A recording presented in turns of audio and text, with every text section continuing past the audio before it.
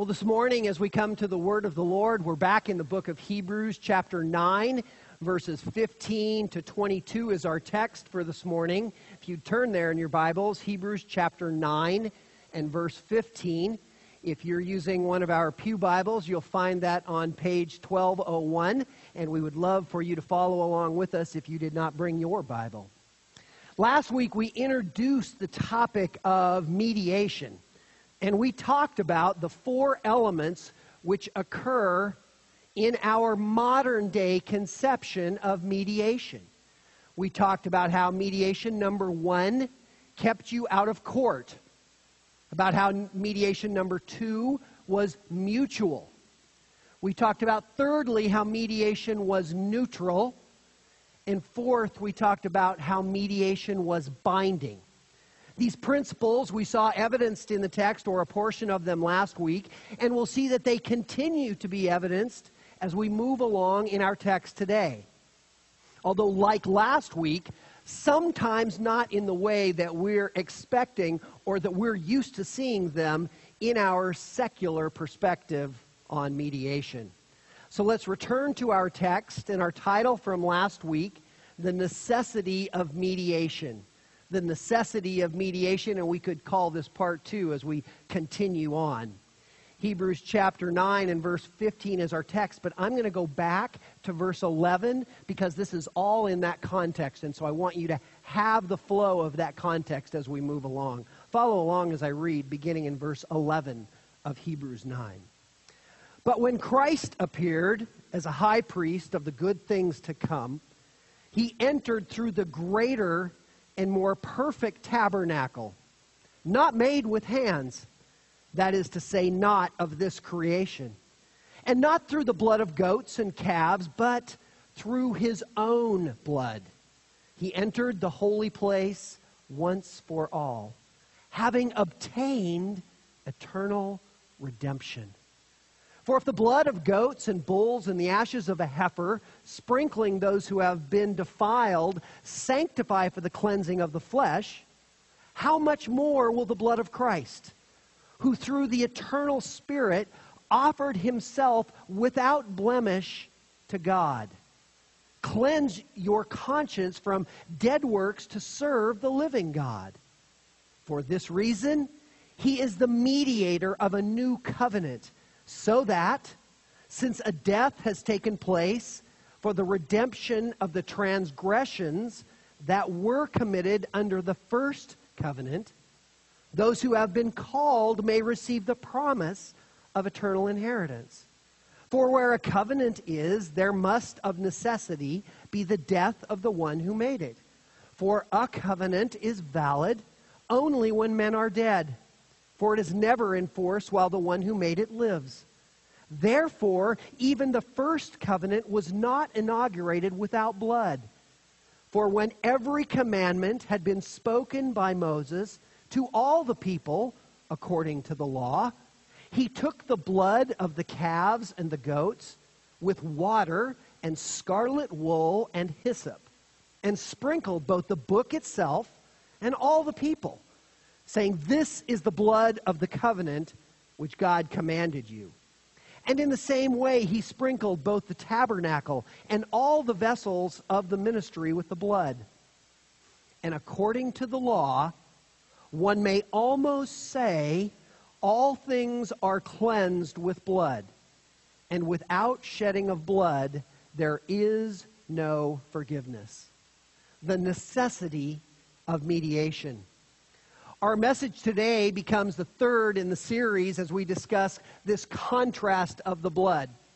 In our first message, in verses 11 to 14, we looked at the introduction to the contrast of blood.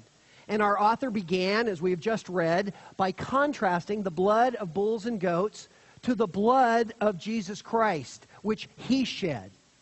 And this introduction was also a contrast of the types of purification.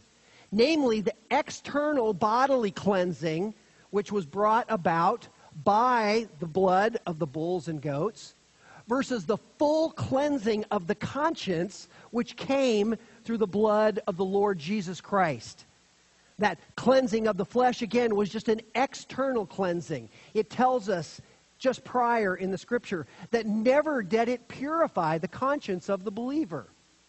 However, the blood of Christ brings a full cleansing of that conscience. We know that the contrast exists because in the Old Covenant, as soon as the believer had, or whoever the worshiper was, brought the sacrifice, as soon as that sacrifice was over, again there was the building up and the piling on of sin, and there was the recognition of guilt for the one who truly understood and was pursuing hard after Christ.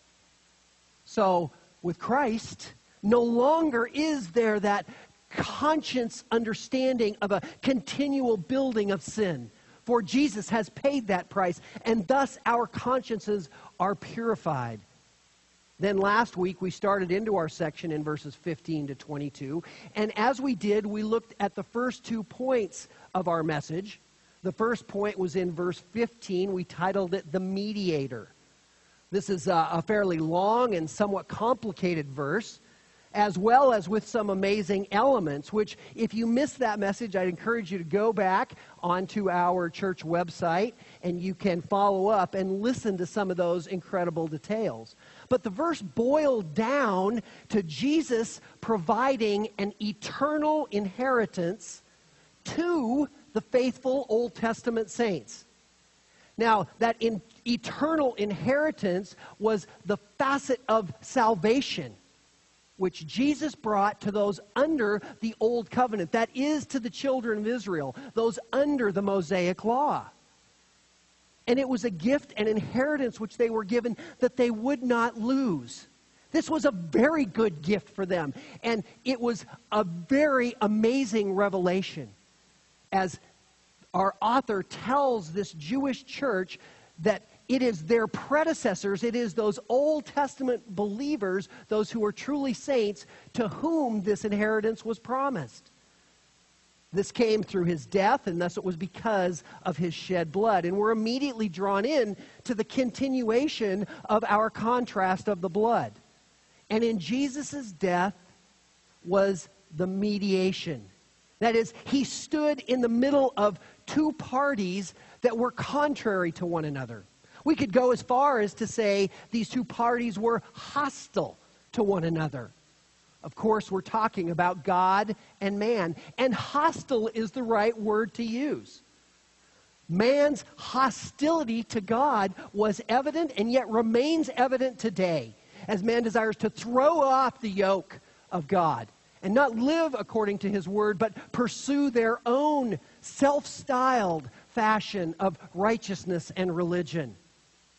God, on the contrary, is righteously hostile because of man's rebellion and rejection.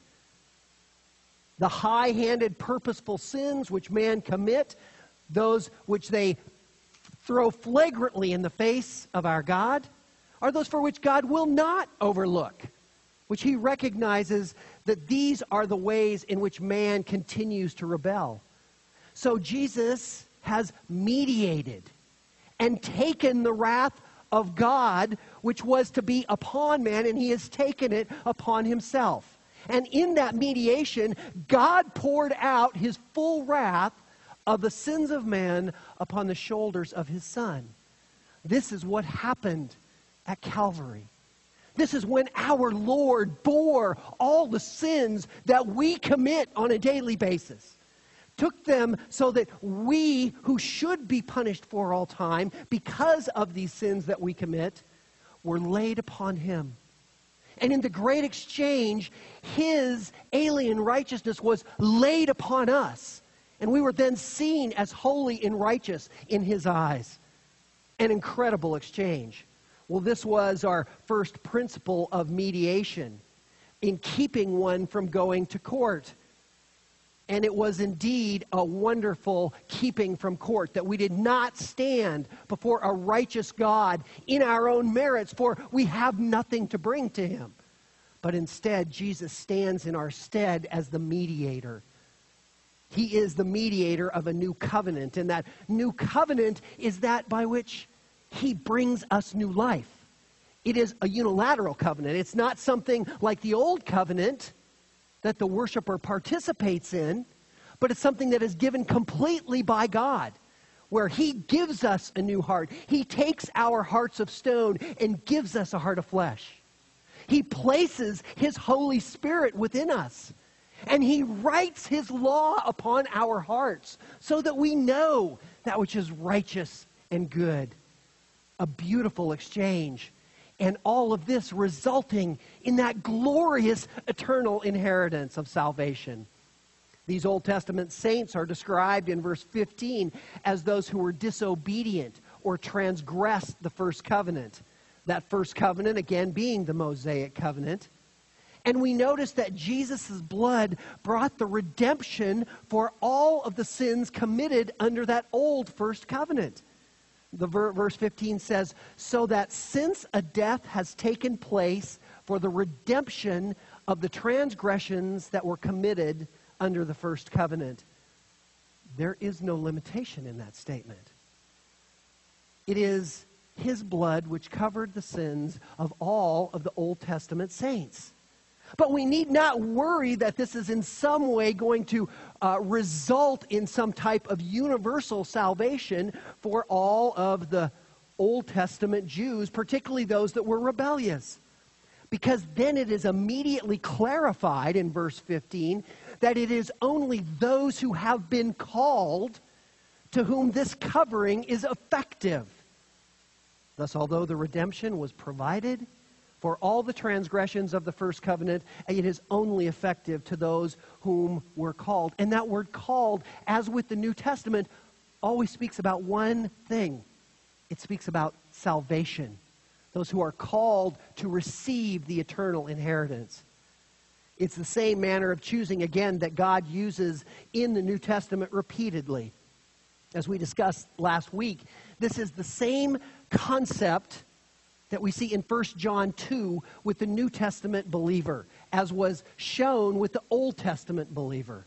Through this, we're exposed to the problem that arose in the early church. And it's vital for us to recognize the problem because that's what our author is teaching us about. You see, the earlier Jewish believers are losing sight of what Christ did for them in His sacrificial death. They're not seeing a dead Messiah as all that great of a thing. It's like, well, that's wonderful, but we expected, as we read the Old Testament, we expected a victorious Messiah. We expected a Messiah that was going to come in and wipe out all of our enemies. And we were going to rule again. We're tired of being thumbed by these Romans. We're tired of being under the oppressive hand of all of these different regimes. Our Messiah is to deliver us, and now He is dead, and they're not seeing a value in that. They're not seeing a value for them in this sacrificial death. It reminds us of that statement we hear today, well, what have you done for me lately? That was the attitude they had. They initially thought Messiah again was going to rule, but that did not happen. And they've seen much more so that 15 to 20 years prior to this, they were driven out of their home. Imagine that. The whole Jewish community was driven out of Rome because of the persecution that was going on. Well, now they've returned. Now they are gathered again as a church of believers, a Hebrew church. And Nero is out there killing all the Christians in the street. Well, it looks pretty likely that we might be the next target because pretty soon he's going to run out because he's going through Christians by the hundreds. Well, the next easy target is going to be us. So what is Jesus doing? They're not recognizing His work in providing eternal inheritance. So Paul writes to tell them that not only do they receive this, but so did the Old Testament saints. Then in our second point was the mechanism of mediation in verses 16 to 17. And these verses, as we talked about, are a generic reference to a human will or a last testament. The word covenant has no defining term in verses 16 and 17, thus it is indefinite. And these verses describe what happens very simply in a human will, the same mechanisms that go on today in our day and age. Namely, that the will becomes effective when the one who made it dies.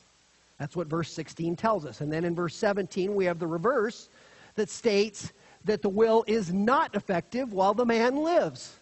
Of course, we understand why that is also, don't we? Because you may change your mind. I may decide I'm going to give a little bit more to this son and a little less to that son. Or maybe I've already given some to this son, so I'm going to give everything to the other. So until the man dies, it's not effective. That's the mechanism of mediation. And these verses, they might seem unconnected to us, except for that final word of verse 15, inheritance. So although the verses are speaking of a generic covenant or human will, there is a connection to Jesus' shed blood, and that connection is still coming. More is to be revealed as we move now to our third point, the mandate of mediation. The mandate of mediation in verses 18 to 21. Let's look at verse 18 together. Therefore, even the first covenant was not inaugurated without blood. Verse 18 draws us to an important point of emphasis. That's what the conjunction therefore means. That there is an important point of highlight that's coming about that we need to pay attention to. And we could summarize what therefore means as saying, therefore, because of the way that a will works, verses 16 and 17, and because Jesus is the mediator of a new covenant through his blood, which brought the promises of eternal inheritance, verse 15, now there is established a mandate of mediation. And that mandate of the first covenant was the blood of animals. Blood is again mentioned in our verse because of the type of death which is being described. Back in verses 16 and 17, it's not necessarily referencing a bloody death. Men die often, and in most cases, it is not of a horrific and bloody nature as the sacrifices are. So now our author is drawing us back to the connection of the blood sacrifices of the old covenant system. And the mandate of mediation required this blood to be shed in order for the covenant to be inaugurated. That shed animal blood affected the old covenant. It was the instrument that inaugurated the first covenant. The blood of these sacrificial animals was the foreshadowing of Christ's blood. And as the first covenant was inaugurated with blood, as we have seen, this is why verse 18 is written with an emphatic negation. Listen to it again. Therefore, even the first covenant was not inaugurated without blood. It's written to draw us to think, well, what's it saying there? Why does it use the negation, and what's the even doing? Because it's referring to another inauguration and another covenant and another type of blood, all the while drawing us in that beautiful style of prose that we have become so used to in this meticulous book of Hebrews. Verse 19 then shows us how the instrument of the animal blood was used. Look at it.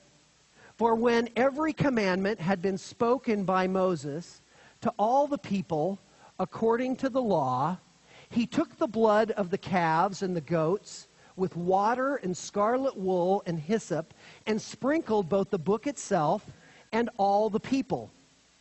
Here are the facts of the old covenant sacrificial system. The first thing we notice is that these events took place after the commandments were spoken. So this blood inauguration occurred after God's law was revealed to the people at Sinai. Remember that? We've spoken about that often. What a dramatic scene it was as God told Moses to have the people purify themselves for 3 days and then bring them to the mountain. And as they did so, and as Moses ushered them to the foot of the mountain, and God says, let no one come to the mountain, let no cattle nor animal set foot on the mountain, for it will die. And the cloud comes down in the people's presence upon the mountain with lightning, blasting around. What a beautiful visage we have here in our community of the power of that lightning and thunder. And the fire is coming up, and the smoke is rising off the top of the mountain. And God speaks through this thunder and lightning to the people. And he speaks the 10 Commandments.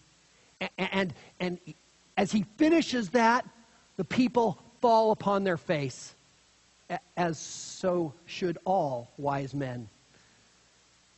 And then they say to Moses, don't let us hear from God anymore.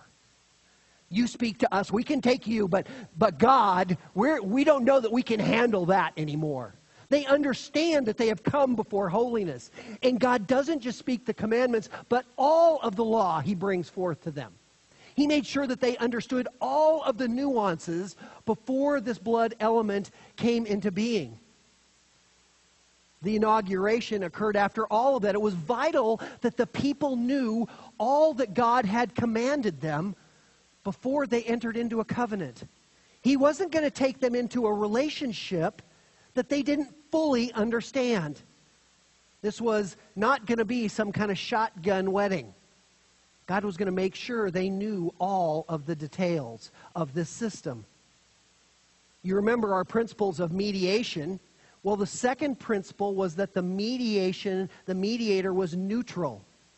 When two people go to mediation before one who will mediate their claims, all the details are heard and the facts are brought forward. Not only is the mediator neutral, but the process is set up to be neutral.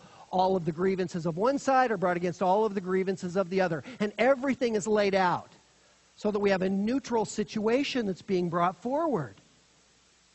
Well, as we consider that situation, the resulting action is to be fair, and this is in accord with the law.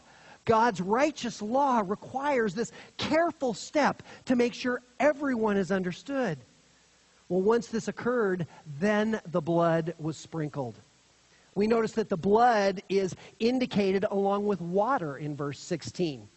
That is, serves two purposes. First, it was so that that blood would be thinned, so that it would not dry too quickly, and that it could be sprinkled more easily, as blood does dry very quickly because of its viscous and thick nature. But we'll see that there is another more important element of mixing the water with the blood, which added to its volume. We'll see in just a few minutes what that effect was. Furthermore, we see the instrument used was a combination of bushes and string. Now, this is if we were to go out to one of the bushes right out in the front of the property here and cut off a few stems and take a string and tie them together. It's the same type of an instrument that's being designed and discussed for us. The hyssop was the bush, and it was identified in the Passover, where they were to take the blood of the lamb and hyssop, and they were to paint the doorposts and the lintel of their home, so that the angel of the Passover, the death angel, would not come to their home, but would pass over. We also see hyssop in the red heifer sacrifice. But as we think about that bunch of hyssop that's taken, probably 6 to 8 strands, and then it's tied off at the bottom with a string made of wool. Now, that not only held the bundle together so that they had somewhat of an effective tool for sprinkling, but it also, being made of wool, acted like a sponge. So there were several wrappings around the base of that, and it became quite a thick amount, so that it would be a continual soaking, so that you didn't have to dip and sprinkle and dip and sprinkle. There would be a continual source of that mixture of blood and water. What is particularly interesting is that the wool is told to us as being dyed scarlet. The Greek word for scarlet comes from the kokinos berry. It is a berry that was crushed to make a scarlet dye. And now the blood would obviously have dyed the white wool, and we ask, well, why did they do that? Well, a pre-dyed fabric kept the wool from becoming dark brown as the thin blood would dye about the edges or would dry about the edges. And thus, throughout the reimmersion, it would remain that red color. It would remain a reminder to the people of what was going on. Then we see that the book itself and all the people were sprinkled. Now, some have argued this was likely symbolic. They say there's no way that all of Israel could have been sprinkled. I disagree. The Bible says all the people were sprinkled. When the Bible says all the people were sprinkled, I believe all the people were sprinkled. I don't think we have to get too complicated about that. Additionally, when we think about that, think about the Old Testament sacrifices. Think about how much was involved with every family to bring a sacrifice and all of the elaborate processes that went on with that. Sprinkling all of the people is very simplistic alongside of sacrifices for every family that occurred on a particular holy day, as they did. I believe that exactly what happened is that all of the people passed by and they were sprinkled by Moses and the priests with the hyssop, with the mixture of the blood and water, and hence the need to add the water so that there would be a large enough volume to sprinkle all of the people as they moved past the religious leaders. The book also was sprinkled. This is not like the books, however, that we hold in our hands today, or the book indeed that you have that is your Bible in your lap. Rather, it was a scroll. It's associated with the Greek word biblos, which is where we get our word Bible. But it was a scroll. Bound books did not come into existence until around 100 to 200 AD. So back at the time of Moses, everything was written on papyrus. They would take a large reed of papyrus, which grew in circular stalk, somewhat like a artichoke. That's the word I'm looking for, like an artichoke, in these rings. So they would split it, and they would open it up, and it would fan out. So they would invert the pieces one to another so that they would get a horizontal piece. And they would sew them together, and they would write upon them. And then this became the scroll. So that's what was being sprinkled here, was the scroll of the Torah. The scroll needed cleansed as well because it was made by human hands. And now it is to become a holy instrument. So it too needed to be sprinkled. Verse 20 quotes the words that Moses said in Exodus 24 and verse 8, where it says, "This is the blood of the covenant which God commanded you." Now, this is a slightly abbreviated form of Exodus 24 and verse 8. But it's clear that the intent is the same as Moses's, which was to convey God's command of the blood. Moses's words were, as they were repeated, the worshiper could not help but recognize the now very familiar words of the Lord's Supper, which was uttered every time they took communion. Those words which state, "This is the new covenant in my blood, which is poured out for you for the forgiveness of sins." So as they were reflected back, as these Jewish believers were reflected back to God's commandment in Exodus 24, the truncation of Moses' very words reminded them of Jesus' words. There's no missing the connection here. Verse 21 then gives us yet more information where it says, "And in the same way he sprinkled both the tabernacle and all the vessels of the ministry with blood." Just as the people were cleansed, just as the book was cleansed, the scroll was cleansed, the tabernacle itself and all the fixtures had to be cleansed. They had to cleanse the tent that went over the tabernacle. They had to cleanse all of the pieces that made up the structure of the tabernacle. They had to cleanse the lampstand that was inside, the table of showbread that was inside, the altar of incense that was inside. Even the external elements of the brazen laver where the priests would wash their hands after the sacrifices needed to be cleansed.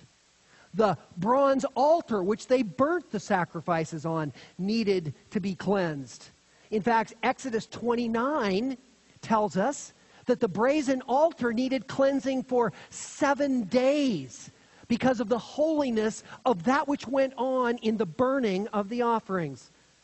It's interesting that the very same 7-day cleansing of that altar is what Ezekiel speaks about in the millennial temple and what we were talking about just last Wednesday night in Ezekiel chapter 43. Join us this week as we roll along into chapter 44. All of the implements needed cleansed. The wick trimmers, the pans for the incense, the spatulas for the showbread, the hooks, the stirrers, the forks for the burnt offering. Everything needed to be cleansed with blood. Well, here is the mandate of mediation. And another concept of our idea of mediation arises, namely that it was mutual. In the mediation, both parties agree to the process. Here, both God and the people agree to what is coming. Excuse me. The people had agreed to all of the commandments. They'd been read before them. They agreed to thus be sprinkled. So there was a mutual element on a part of the people. There was also a mutual element on the part of God, because he agreed to ordain and make holy all of these implements which would carry forth this covenant. So there is a very similar mutual element of this mediation. And this he did through the sprinkling of the blood, and this was the mandate of mediation.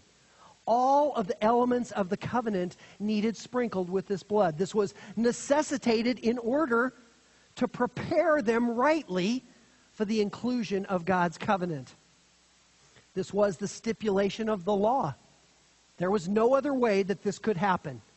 And the picture amidst all this sprinkling with blood is unmistakable, beloved. The blood is the central component of the covenant. It's involved in everything. With the tabernacle, the utensils, the book, all the people being sprinkled, it would be impossible for anyone to miss this point. And we spoke last week about this whole concept of cleansing with blood.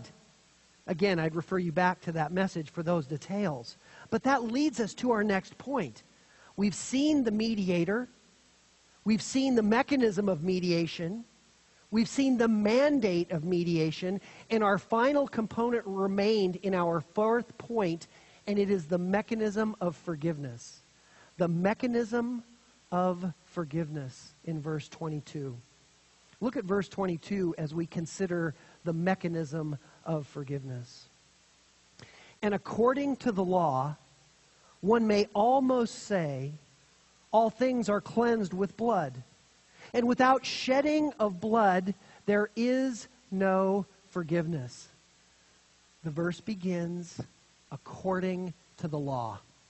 It takes us right back to our former point, the mandate of mediation, through which the law required the sprinkling of blood in verse 19. Very same phrase, according to the law.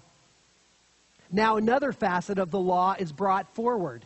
That is, that all things are cleansed with blood per the law. Now initially when we read this, it seems like, is this just a restatement of our previous point? Is this just a boiling down and a summation form of of those verses?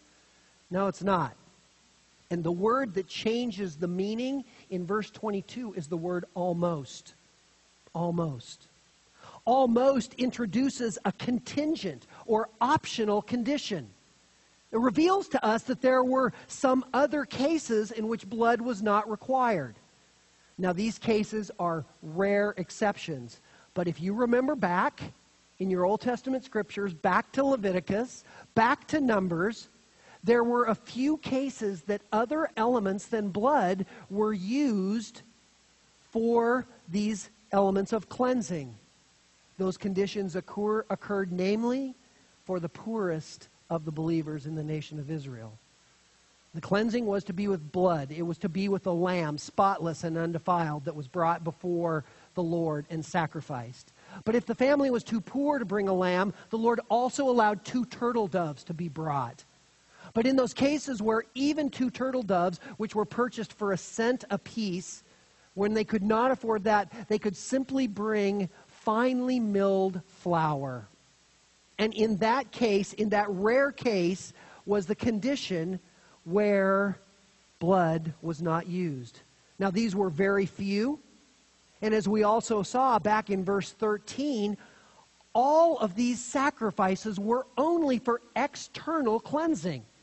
Even the lamb, even the 2 turtle doves and the blood of it only provided external cleansing for bodily elements, for failures to obey the law regarding the washing of hands or observing the proper food sacrifices. It was only an external cleansing. So it's very different than what we're talking about. Nonetheless, our Bible gives us the exact condition of what happened. It reflects the complete truth of the law. And it takes time to show us that there was this unique little area. As it does so, it gives us a higher level of confidence in understanding what God did, reminding us what happened as it drives us back to look at what the almost meant, and it shows us the specificity and accuracy of God's Word. This is why we make the statement that God's Word has verbal plenary inspiration. That is, the verbal being every word, plenary meaning all the words, and that it is inspired at that level. Every word in this holy book is inspired and given to us and is truthful. And even in these nuances like almost, we are given greater clarity on that. But when it came to true purification, such as was required to make the implements holy, only blood was acceptable. And the last half of the verse confirms this fact, where it says, "And without the shedding of blood, there is no forgiveness." No exception whatsoever exists in this statement. Only by blood can there be forgiveness. This reminds the worshiper of Jesus' words in Matthew 26 and verse 28. We see there in Matthew 26:28, where it says, the Lord says, "For this is my blood of the covenant, which is poured out for many for forgiveness of sins." The word forgiveness further confirms that what we're speaking of here relates only to people and not to things, implements and the like. Because the word forgiveness can also be well translated as remission, a word meaning to remove. This is, as one commentator notes, literally a sending away of these sins. As we think of that, we can't help but be reminded of the scapegoat back in Exodus. The 2 goats that were brought, one became the sacrifice. On the other, the priest laid his hands, and therein laid all of the sins of the people. And that goat was taken out in the wilderness, and those sins were removed from the people.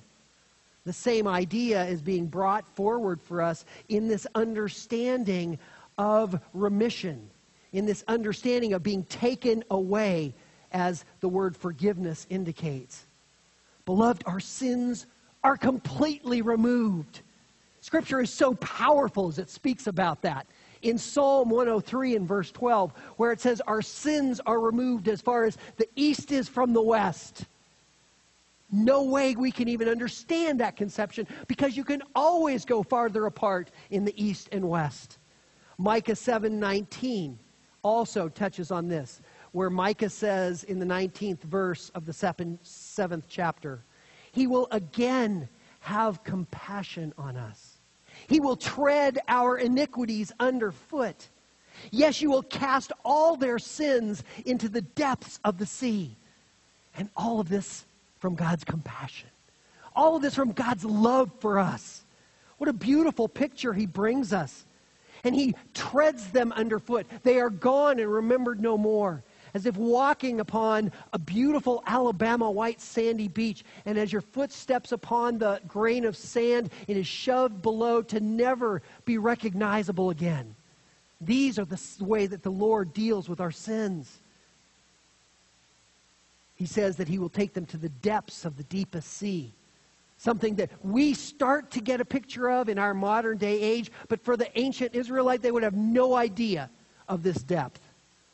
Another text that speaks about this is Isaiah 43:5, and is a great reminder.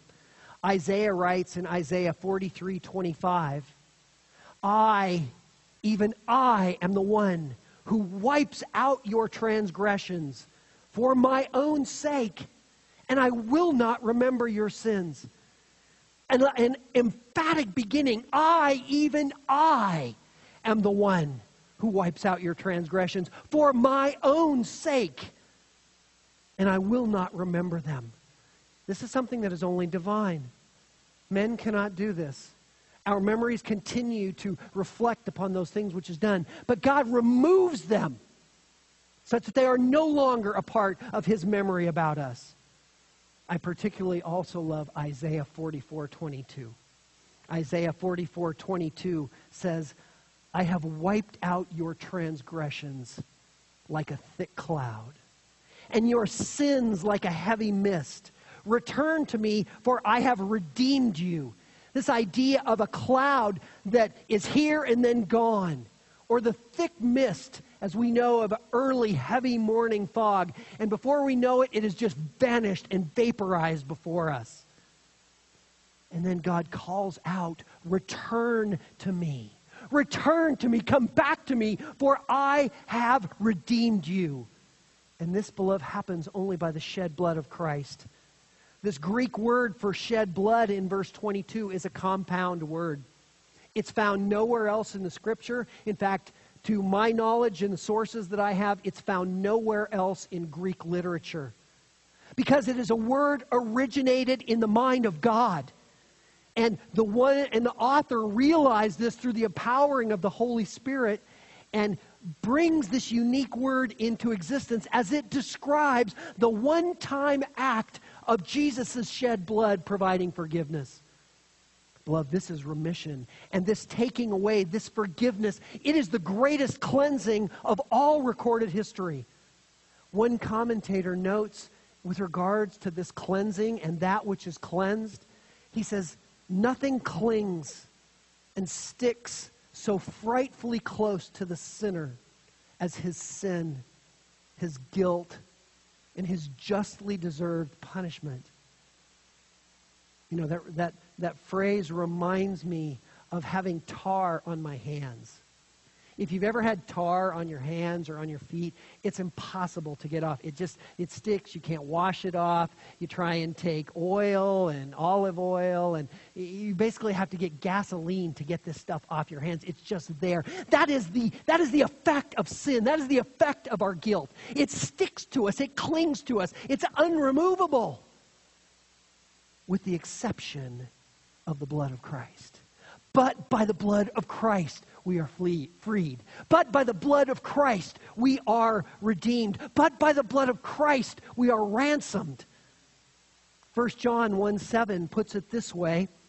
1 John 1:7. But if we walk in the light as he himself is in the light, we have fellowship with one another. And the blood of Jesus, his Son, cleanses us from all sin. But the first thing we must be doing is we must be walking. We must be walking in the light as he himself is in the light. Our lives must reflect a worthy walk. They must reflect the truth of Scripture. And we must continue to evidence all of Christ's saving work. Not only is there this element of walking, if we walk in the light as he himself is in the light, we have fellowship with one another. Fellowship is a critical function of our evidencing of our walk with Christ. Well, we say, well, we love to fellowship. But do we? Do we delight to be in church every time the doors are open? Because there is this opportunity to grow in the light, to grow in fellowship. Or do we find that maybe there's a bit of that sticky tar of sin and guilt, and really being around all those people all the time isn't just exactly what I'd like to do. I'd kind of like to be doing my own thing. Fellowship and church become a key element. And all of this becomes that by which the blood of Jesus cleanses us from all sin. A few verses later in 1 John 1:9, it says, if we confess our sin, he is faithful and righteous to forgive us our sins and to cleanse us from all unrighteousness. What a glorious truth to recognize his forgiveness and that we are cleansed from all unrighteousness by the blood of Christ. This is the eternal inheritance of the mediator in verse 15. This is the mechanism of mediation which God wills to us through the death of Jesus and the glorious inheritance which is ours. It is the mandate of mediation that it came only through his blood. And the point which cannot be missed is the value of the blood of Jesus.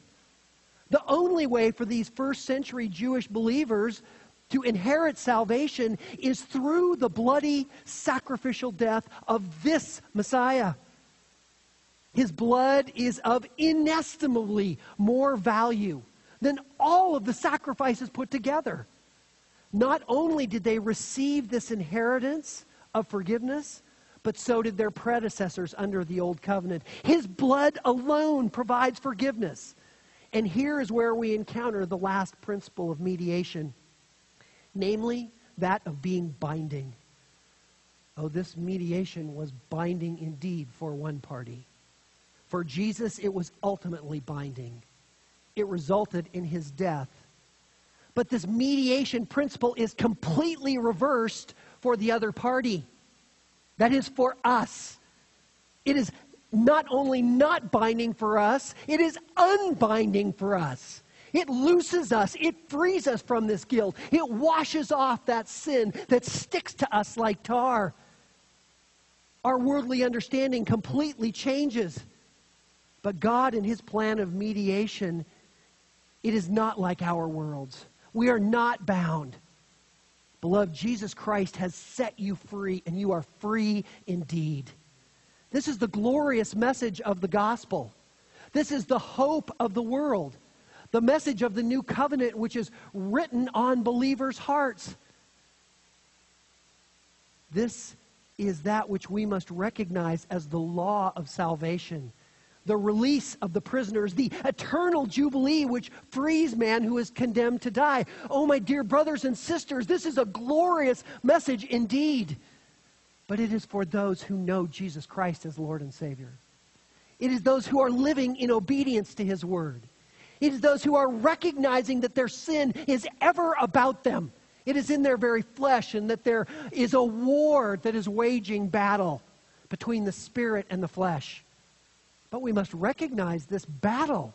We must recognize it is waging in our bodies. If we don't recognize that there is a battle, then we're probably just caving and losing the battle. God says, no, that cannot be. You must recognize who you are in Christ. You must recognize that through his blood, he has paid the price to cleanse you, to wash you from this horrific filthiness. But you have to know it. And you have to live it, because this is what carrying forth this truth is all about. What a blessing is the necessity of mediation. I pray that through this blood-washed redemption, you will be empowered to grow exponentially in your most holy faith. That the blessings of fellowship will be ever more treasured and desired in your heart. That the gifts of serving will be your constant striving. And that the power of the Spirit-driven Word of God you will desire more than your daily provision. This is the glory of the gospel of what has been done. This is the power of forgiveness which has been granted to us.